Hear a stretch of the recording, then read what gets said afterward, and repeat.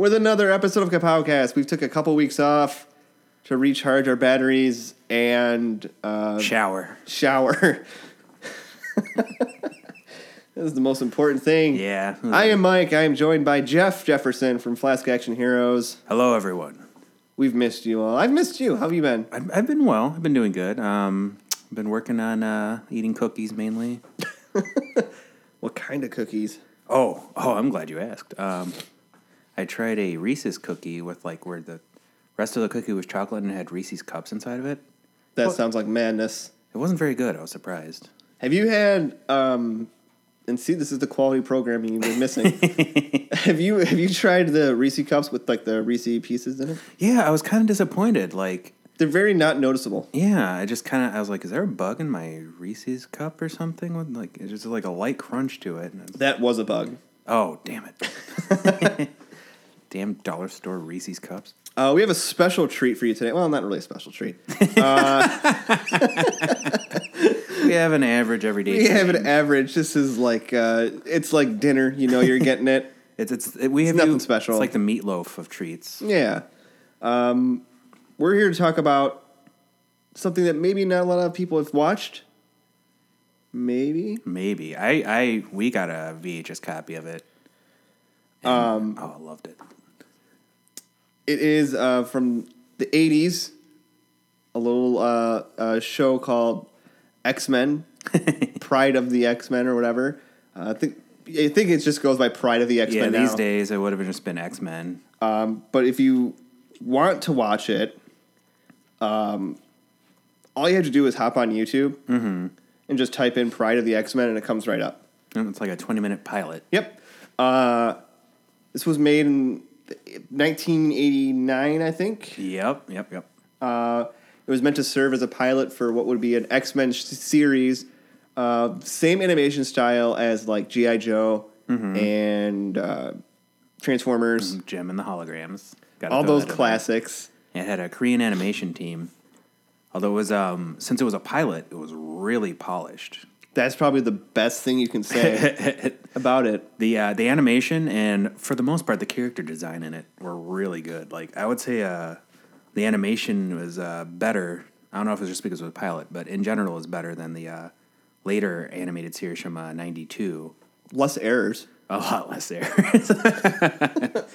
I don't think I noticed one error, but it's funny you mentioned the VHS because I remember going to my local Blockbuster, and this was right around when the 90s cartoon had come out, and I remember begging my mom to rent the video. Mm-hmm. And we did. And I remember watching it, and until I ended up watching it years later, I didn't remember a thing about it. It left that good of an impression on you. Yeah, it unfortunately it was made and it never got made into a show. Yeah, it was a failed pilot due to mixed fan response. And a horrifically overflooded 1980s cartoon market. Yes, it was meant to air with Spider-Man and His Amazing Friends. Mm-hmm. It was meant to air with that, and it had that kind of same. I wouldn't be surprised if it was the same type of animation as well.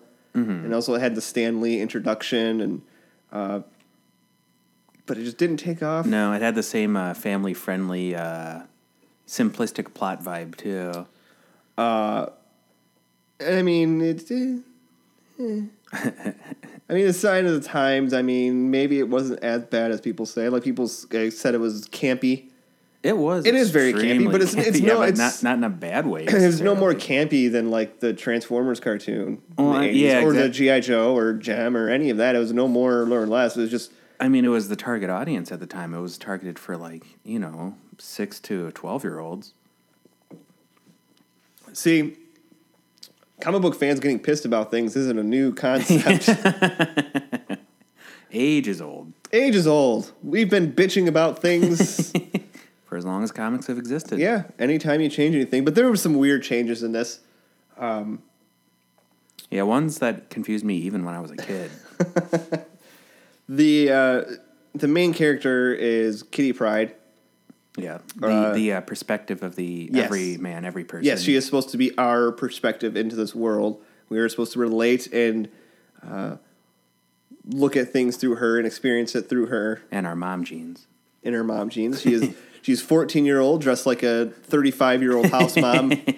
Well, the 80s are a different time. You rolled up your tight mom jeans and you put on your high tops and your blazer with the shoulder pads. Yep, your beautiful shoulder padded blazer, your tucked in sweater. And you're good to go. Yeah. You poof out your hair with a couple gallons of That's Aquanet. True.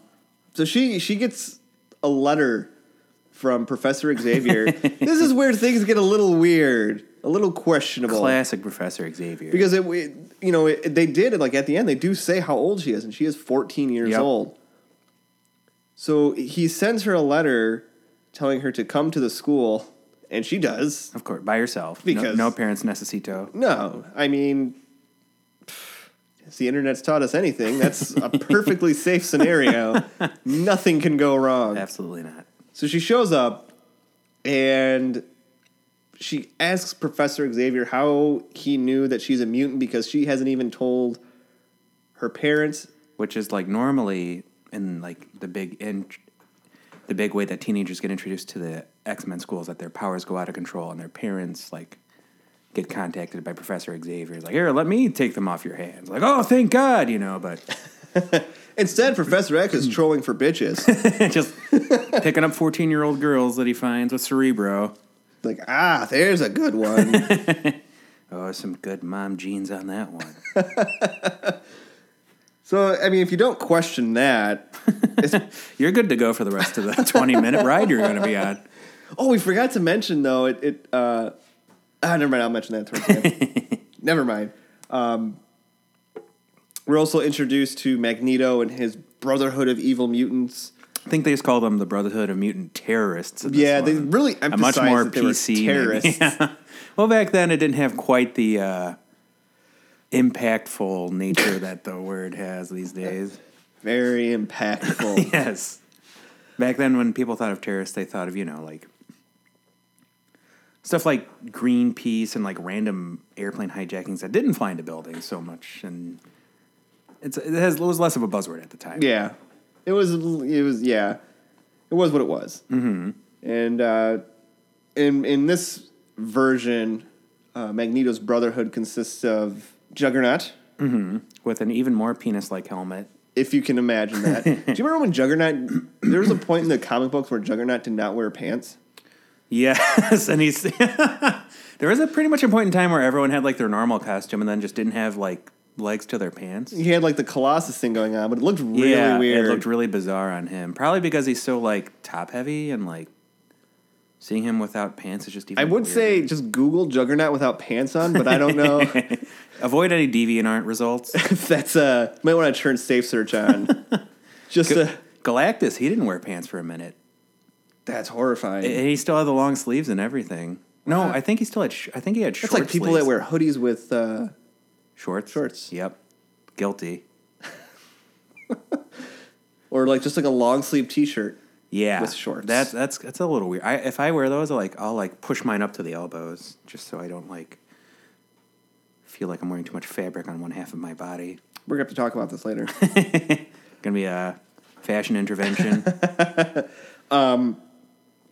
Who else is in his Brotherhood? There's Toad. Yep. Who's like Igor? Yeah, he's pretty much Igor. He has that classic '80s costume with the weird cowl, like ruffled cowl thing. That he looks like a 12th century serf. Yeah, like really weird with like the pointy floppy toed shoes and. Who else is there? There's the Blob. The Blob. And he's the Blob, but he's too fat to use syllables. Yeah. Where'd go? Pyro. Pyro. Pretty much just Pyro, like he was in any other animated series you've seen him in. Did you say White Queen? Maybe. Frost, basically. Yeah. It sounds like an 80-year-old woman. Yeah, for when they show her at first, and then she says one sentence later, and she sounds like 20 years younger. Maybe. I think they're just hey, you need to you're not picturing the character the right way. Have you seen what she looks like? Oh. Don't worry, we'll just keep it. I'll tone down on the witch voice then, I guess. No, we got a good. It's good. In the team of the X-Men that we have in this incarnation, I'm not overly familiar with this grouping of the team. I don't know if this was a comics group. think I it know was some like- of them. I know most of them were part of the all new giant sized X-Men when that issue 1 came out. You had your Wolverine, Nightcrawler, Yep. Storm, Dazzler, Colossus, and then we also have Cyclops. with the classic costume. You Classic know, with blue and yellow. yeah, with the penis, head. Yep, the covered head. penis shaped head. Yep. He wrapped it up. They really, the one thing I noticed is they're really trying to diversify the entire group. It's really like a We Are the World type of setting for these. This was the late 80s, so that was really starting to come full swing. This is around the late 80s, early 90s. You had like Captain Planet just starting. So like, Yeah, actually, Dazzler kind of looks like she should be from Captain I Planet. know. She totally does. She has the headband and like Yeah. the short jacket, and and she Yeah. happens to look exactly like Olivia Newton-John, which cracks me up. Yes, we got 80s Dazzler, not 70s. Yeah, not the Disco one in roller Dazzler. skates. Yeah, Which one do you prefer? I'm gonna go with Olivia Newton-John. You like this 80s version? Oh yeah, the go-go jazzercise Dazzler. Well, when I'm fighting crime, that's what I want to. Well, I mean, her powers are so like goofy and not. She has like the goofiest like I turn sound into light. And she didn't even really do that in this. She just kind of shot like, hot lasers from blobs her at hand. people. Yeah, weird little pulsing bulbs or something. I'm like, well, just don't yell around her. Let's not ignore the elephant in the room. The biggest thing that people, once you watch this, that you're going to take away from it Something I noticed when I was like 10 years old when I watched it. is I'm glad we know what we're talking about and didn't even say it or plan. So we don't plan anything. This is all by the seat of our pants. Wolverine, for Canadian hero, has an Australian accent. Ridiculous, cartoony, thick Australian. Yeah, it's a borderline on like a caricature. Yeah, he might as well be like a cartoon kangaroo or something. He's very grumpy too. Oh yeah, like he's just Wolverine is angry, but he just seems overly angry about everything. yeah, he just responds with being pissed off at any situation ever. Like there's not really any depth to his personality that they've shown. No, he's just mad. But you could say that about pretty much any character besides like Kitty Pryde. The rest of they're all very transparent. yeah, they're very archetypal, simplistic, one-dimensional characters. I mean, so much so that they got the guy that voiced Duke in G.I. Joe Yeah. sounds like to do Cyclops. Like, Yeah. here's it's a Leader guy, gung-ho leader guy. Essentially the same role. Yep. And then you got Nightcrawler. Nightcrawler's a little. I have a feeling he was going to end up being meant to be more of the comic relief for the show had it continued. Yeah, he seems like the type because he was the one throwing jokes, and everyone's like, "Oh, Nightcrawler," And everybody was worried about him. And then, Colossus and Storm, they're just kind of there. As you can tell, excuse me, the plot and the character development were the strong points of the show. Oh, absolutely. Like even Professor X and Magneto, like Magneto is just like ha ha ha, He did. He had like that very stereotypical X-Men. Yeah. Even what's funny is his first line in the show is "I am Magneto." Yep. It's good that he got that out of the way right away. Yeah, we missed a chance for countless dolls that you squeeze and say "I am Magneto." We really did. They missed the opportunity, and we're never gonna have it back. No. The whole premise of this is Magneto and his Juggernaut and his Juggernaut. They attack the school. They somehow fake an alarm, and the X-Men go someplace. Mm-hmm. Wait, or no? There's what was it? Pyro and Pyro and the Blob. they're doing something at like a space station We thought, or maybe like a science facility, and for some reason there's a scientist there with his daughter and and his wife. his wife. It's a scientist family Yeah, at the facility. I guess it was Bring Your Family to Work Day. we'll give them the benefit of the doubt. What is it? Magneto goes to steal the The Mutant Power Circuit. mutant power circuit. If that doesn't sound like something completely fucking made up. You know what's funny? Like, as goofy and like cartoonish as it seems, it's pretty much the plot of the first X-Men movie. Oh my God, you're right. Holy shit. I just realized that. Even like the way Magneto like powers the machine, he like holds his hands above two like pylons with like balls at the end of it. It's just powers it himself. Yeah. It's exactly the plot of the first X-Men movie. You just blew my mind. Oh, that's funny. Is this something you just realized? Yeah, I literally, I remember thinking, wow, that looks like the first thing. I was like, oh my God, he's stealing the component from Cerebro to kill every human on the planet. It's almost exactly. We're on to you, Bryan Singer.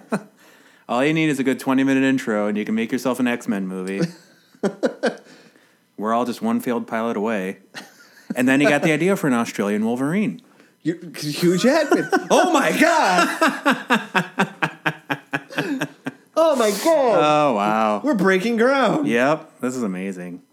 Shit. We're through the looking glass here, people. Yeah, there's no coming back. Bryan Singer's going to have us murdered after this. In our butts. I nearly did a spit take. That's what I was hoping. I was really hoping.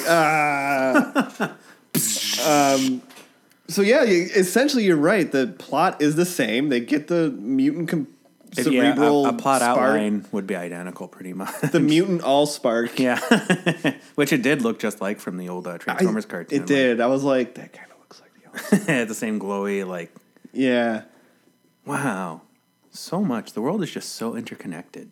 It is. It's a beautiful thing. It's just one big circle, man. Of ideas that are recycled. I thought you were going to say a Vicodin. A Vicodin. One big circle of Vicodin. So they get the mutant Cerebro circuit all-spark thing, and they go and they want to power their asteroid M to launch a meteor into Earth. But here's my question. Mm-hmm. So, well, they're not really clear in this. Like, Magneto's whole thing is he wants to liberate mutants and wants to wipe out humanity. So his response is you have a meteor hit Earth. Thereby killing almost all humans and mutants. Yeah. I think there's a hole in that plan. He's like, well, mutants will be more likely to survive. Like, some of them have superpowers. Well, all right. I mean, like, if he had just gathered, 500 mutants in, a weird doomsday bunker or something, it would have made more sense. And he doesn't even have, the best group of mutants. He's got, Toad. Toad and Blob. Which, I mean... Lockheed. Is Lockheed a mutant? What's his backstory, anyways? The dragon? Yeah. I don't know. I know he was, buddy-buddy with Shadowcat for a long time. I'm not sure if he's, a mutant, like how Lockjaw was an Inhuman, or if he's, an alien, or what. If you know... Don't tell us. We don't care. Yeah. Don't correct us because we don't read our emails. We don't respond to fan criticisms or corrections. I don't take criticism well. No. We explode with anger. Justifiably so. It's the only way you can respond, really. How dare you? Question. How dare thee? The other weird thing about this is in the span of a day, Kitty Pryde goes from average, 14-year-old girl with a secret to saving the planet and being an astronaut. Yeah, and being all gung-ho about it. First she's terrified of everything. And then suddenly she's just very impressionable. Yeah, she, I'm assuming that's why typical teenager, just just looking for something to latch onto and believe in. She's like, this Xavier guy seems like he got it. Doesn't it all seem like a creepy cult to me? My favorite part was when he took the mutant power circuit, I think that's what it was called, and gave it to her. He's like, quick, run away from Magneto. And, there, she's got it. Get her, Well, and right before that, she accidentally phases into the computer, thus rendering the mansion's defenses useless. Uh-huh. And he even says, it's like, Kitty, you're phasing through the control panel. Stop leaning into shit. You're fucking up the X security. I really should just call the X-Men back, I guess, but whatever. So yeah, they go into space to try to stop Magneto and And his generic doomsday device. his generic doomsday device. That would be the blueprint for countless comic book movies to come. Boy, no kidding. And there's it ends up to being a showdown between Nightcrawler and Magneto. Yes, the showdown we've all been waiting for. The one that we... All the lineup, half of the lineups were really like weird. Yeah. Like Toad and Wolverine and White Queen and Cyclops, you know, like And Dazzler and Pyro. They're like, oh, whatever. And the only one that made any sense was Colossus and Juggernaut. Yeah, Colossus and Juggernaut did make sense. That's the only one. I mean, that's the one you got to go to. And I guess like Blob and Nightcrawler make sense with like strength and immobility versus agility or something. Like, you know, like a David and Goliath type thing. But What did Storm do? she kept the atmosphere inside the asteroid. Oh, yeah, that's right. She was busy. Yeah, she was very point. busy. The most powerful one was busy, you know, being through a plot device. Shouldn't she have taken on Pyro? What has that made? Yeah, well, couldn't she have just sucked all the atmosphere out of the asteroid and killed them all and neutralized the threat? That's not the X-Men way. How about just enough? on. How about just enough to render them unconscious then? Okay, that's better. What I didn't like about this Storm is how she didn't like say a little poem every time she used her powers like she did in the newer animated series. Could you imagine in the 1990s X-Men series getting stuck on a mission with Beast and Storm? That no, I don't think that ever did happen. Oh, They've had some funny team ups. It did. Did it? It in the first episode, it was Wolverine, Beast, Storm, and Morph that were going into the Mutant Control Center. Oh, that's right. I loved Beast. He's probably my favorite. Constantly quoting and just like, oh. Way over my head at that age. Oh, yeah. And well, still, I mean, who do you know these days that just goes around quoting like Tennyson at random times? And Not enough people, that's for someone sure. you look at them, like if someone else did it, I was like, oh my God, this guy. I Beast quote- does it though. I quote Tennyson in my sleep. It's true. I've seen it. It's kind of creepy. There is a bit of a scare towards the end of this is Nightcrawler is doing something. I don't know. I kind of stopped paying attention at this point. He was the circuit got damaged to stop the weird tractor beam. So he was acting as like A human conduit to a Conduit. spacesuit, I'm assuming, Yeah. without electrocuting him to death. So he was, in doing this, he was redirecting the meteor back to Asteroid M. Kind of a dick move. Mm-hmm. You just don't destroy somebody's house with an asteroid. They don't like each other. No. This half of mutants and the other half. So he's doing this, and the catch is if he lets go, the meteor's going to automatically head right back to Immediately Earth. just go right back to Earth. Like double time. Hit it twice as hard. So, you know, he's doing the whole everyone get out of here, Mm-hmm. and Professor Xavier is trying to tell him he needs to teleport at the exact moment right before the meteor hits, teleport to the Blackbird, and he does it, but somehow fucks up, Yeah. and he's just falling into the Earth's atmosphere, burning up seemingly. And they're like, launch the hooks to get him, and there's Yeah, these two fucking massive hooks Like that weird like metal clamps that go flying out of the front of that it. surely would have killed him. Yeah. They would have decapitated The him. in noise it some- made when they like went like, and the things are like half the size of his body. It would have been brutal. Had they got him, they would have been like, oh, shit. Yeah, like the clamps are like larger than a Jaws of Life. They were about like the size of like, I don't know, like just, I don't know, imagine jumper cables that were the size of a human body, and you pretty much got what these things look like. How would you rather go, giant jumper cables or burning up an Earth's atmosphere? I guess the jumper cables, because Be more instant. yeah, Maybe you'd pass out, that's true. though, for Earth's atmosphere. Well, you'd pass out from shock pretty quickly from being cut in half by That's not passing out, that's death. yeah. Either way, I guess just flip a coin at that point because Yeah. either way makes a pretty bitchin' obituary. Yeah. Nightcrawler died by giant jumper cables. While being incinerated in Earth's atmosphere. I want that on my tombstone. The first of many. But all is not lost as we see as they begin to mourn the loss of Nightcrawler. He appears in one of the lockers. Somehow. Like, how the hell do you look inside the locker? Out of spacesuit. Because, they emphasize that his mutant power is teleportation in line of sight, which makes teleportation sound really stupid. Yeah, well, I guess they wanted to limit it because it's a pretty heavy... He had the Sword of Omen. Yeah, we had to give him sight beyond sight. Yep. Staring into it. There we go. All is answered. I wonder if that was the same animation team. I'm beginning to assume that it was just one animation team. One gigantic that did everything. Group of Korean people in a sweatshop being whipped while they animate. Thundercats and He-Man. Yep. She-Ra. So I could just start naming 1980s cartoons now. Mask. That was a good one. Oh, well. I never watched Mask. I had the action figures. Good for you. Thank you. Visionaries. So, all right, I'm done. Did Magneto escape?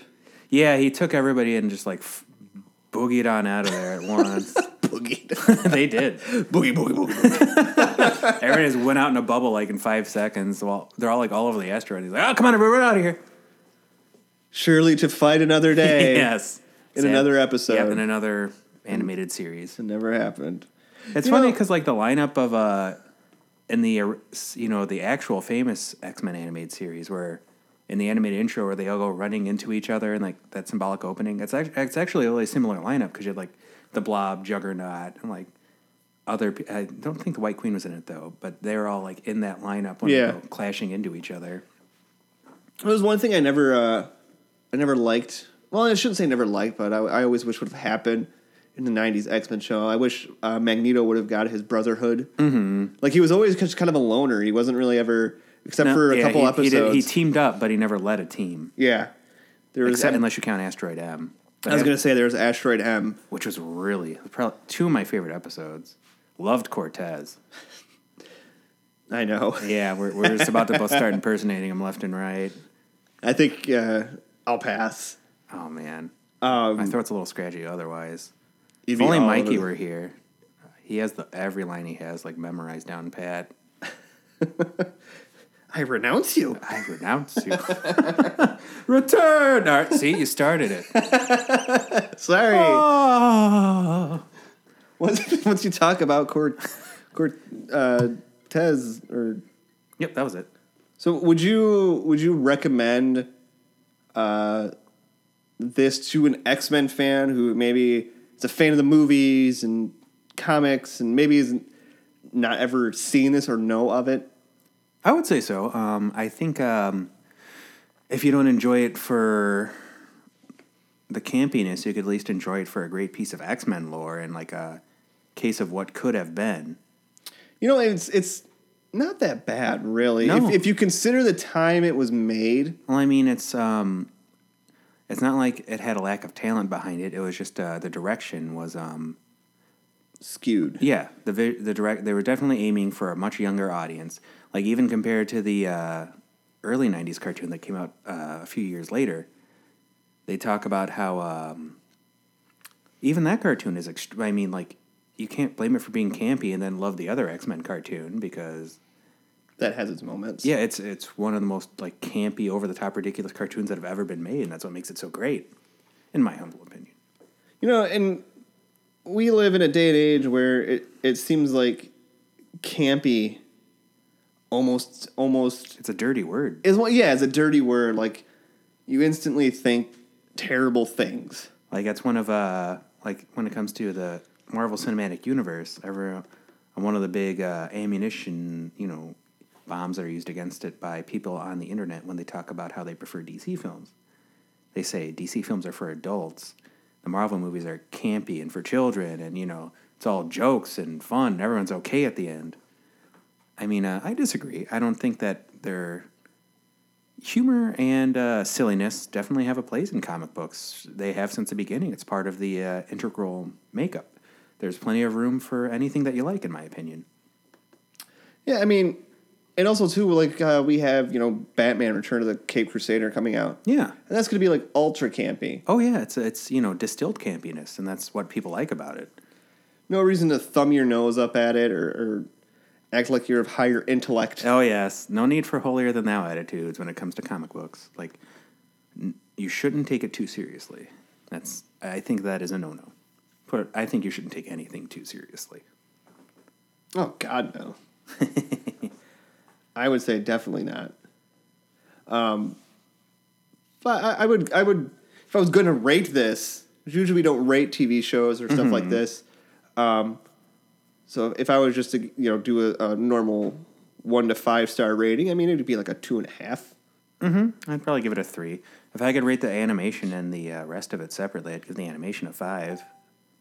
The animation, yeah, that's where it shines. Pretty much top notch. Like there's no flaws in perspective or proportions, no color problems, no animation errors that I could perceive. We're looking at you, 1990s X-Men. I mean, that's the 1990s X-Men, like the animation errors and perspective errors and reused animation. Spider-Man. Oh, God. Spider-Man's animation I felt was even worse. Like, at least they didn't so much. Every time he web slung, it was just the same animation over and over again. And, like, every time the Kingpin talked, they just slowed down or sped up the animation to match the way his mouth was moving. And it always looked really, like, choppy. And, the like you have a bad internet connection and it's lagging. It was just bad. And, like, watching it now, it's rough to watch. Oh, yeah. Absolutely. So check it out. If you have a spare 22 minutes. Yeah, it's definitely worth your time, I feel. Before we wrap this up, there is one bonus thing we discovered in watching this. Mm-hmm. So if you go to watch this on YouTube, make sure you watch, there's one version that's like 21 minutes long. There's another version that's like 24 minutes long.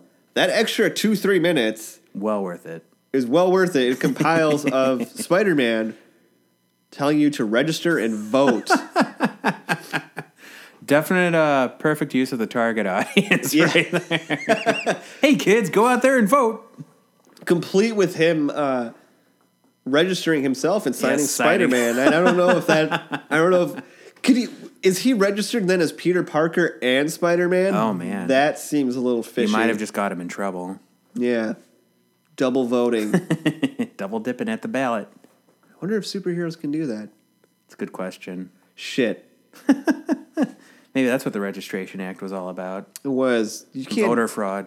That's why they wanted to reveal their identity, so there was no more. It all makes sense now. Finally. All right. I think that'll do it for this week's edition. Be sure to check us out on Sundays at Pod Bros Podcasting Network. We're also on Google Play. You can also catch us on Stitcher Radio. We have a Facebook at Facebook Kapowcast 2015, Twitter at Kapowcast, Instagram Kapowcast. And soon, one day, iTunes. One sweet day. One sweet day. Until then, I am Mike. And I am Jeff. We'll see you next time on Kapowcast. Woohoo.